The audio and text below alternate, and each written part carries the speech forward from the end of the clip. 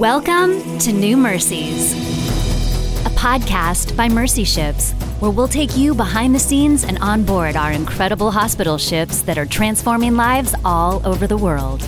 We invite you to join us each week as we sit down with our crew, patients, volunteers, and partners to hear their stories of life-changing hope and healing. Dr. Andrew Clark currently serves as the International Chaplain for Mercy Ships, but he started as a volunteer physician many years ago. Today, he is sharing a powerful story of trusting God and watching Him do miracles. Here is a holiday highlight with Dr. Andrew Clark. On the Pacific Ruby, we didn't have an operating rooms, and so we had to do a lot of work off the ship. And I mean, it was exciting. There was a lot of exciting things that we could do, and we did a lot of dental work and we did a lot of eye work. You know, the different places that we went to, the lack of access to medical care in Mercy Ships, the lack of access to surgical care is such an important thing. So many people in the world today lack access to safe, affordable, and timely surgery. Yeah. And that's what I saw in these different places. And that was, they were able to take care of their people pretty much from a primary care perspective.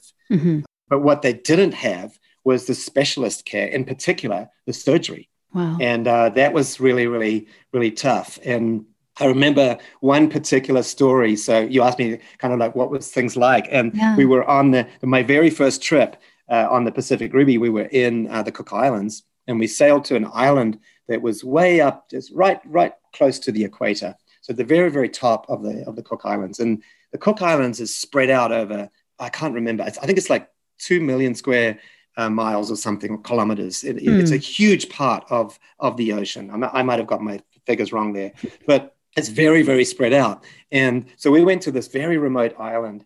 And when we got to the island, they were like excited because they said there was someone there that needed surgery.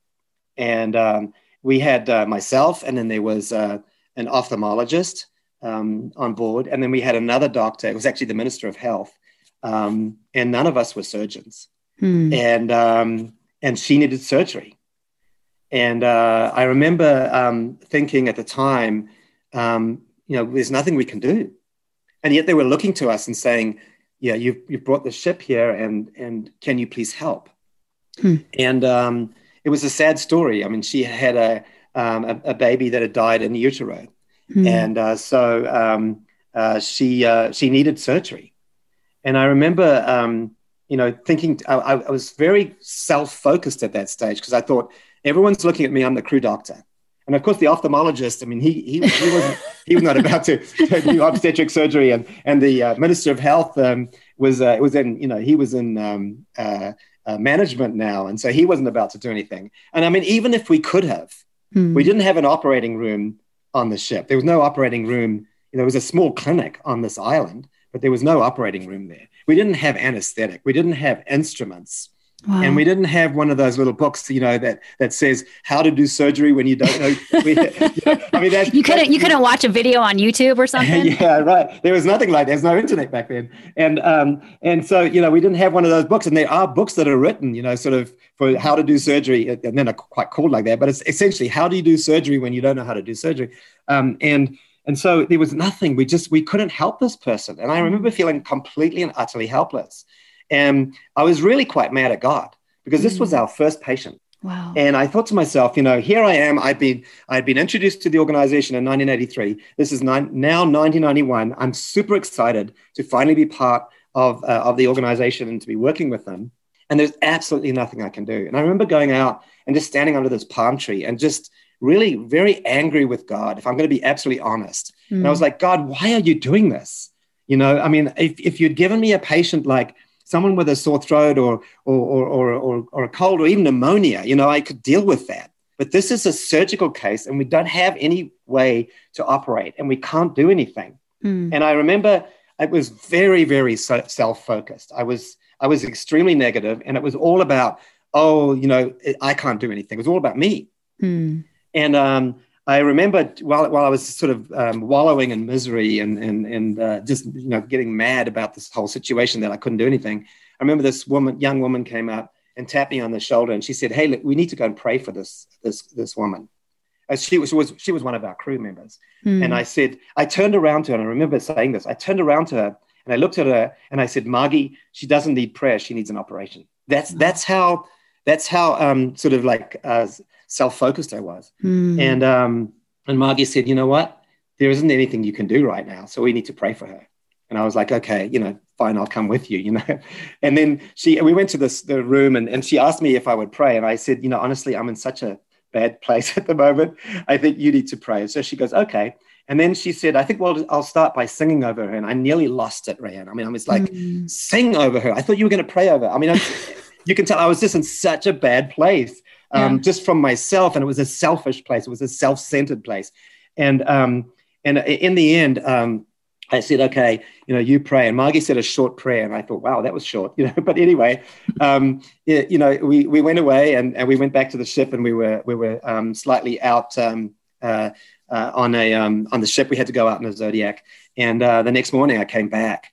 By the way, we did do what we could do. So we put in an intravenous line up and we put in some intravenous antibiotics. But, she was in a serious place. She really needed the dead fetus to come to be delivered. And I remember going back and thinking, I'm going to come back and she's not going to be okay. And there was a nurse on the island who'd been kind of looking after her. Went back, and when I got to the room, she was sitting at the edge of her bed. And she was completely better from really being deathly ill the night before. And she motioned to me, and then through a translator, she explained that in the middle of the night, she had this urge to pass this dead fetus, and she did. And she passed the fetus and everything, and she was completely better. And I remember thinking to myself, I kind of went back to that tree, where I got mad at God, the palm tree. And I just said, God, I'm really, really sorry. I was so focused on what I couldn't do. I didn't even think about what you could do. And I was selfish. And, and I think that was a highlight for me. It was the beginning of my time in Mercy Ships, where I realized that, and someone gave me a plaque. And I still have the plaque in my office, but they gave me this plaque, and the plaque essentially says this: that God never asks about your ability or your inability.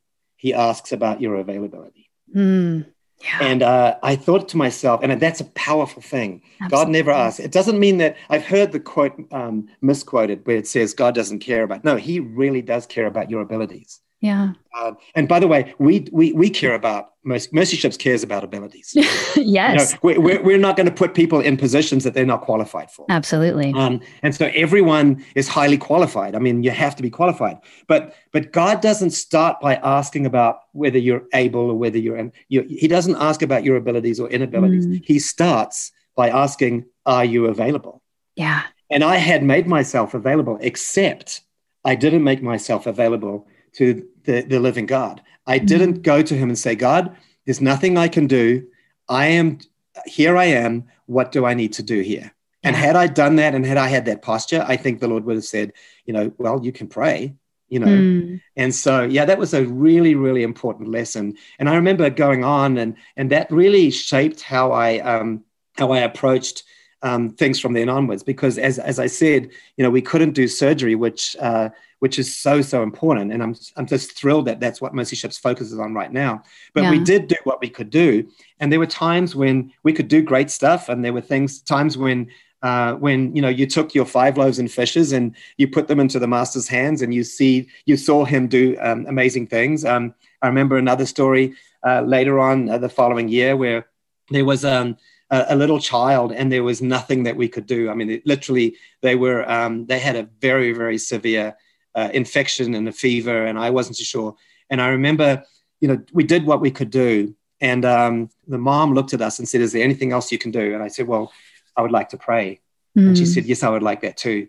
And we prayed for this little child. And the next day we came back, and the little boy was completely well.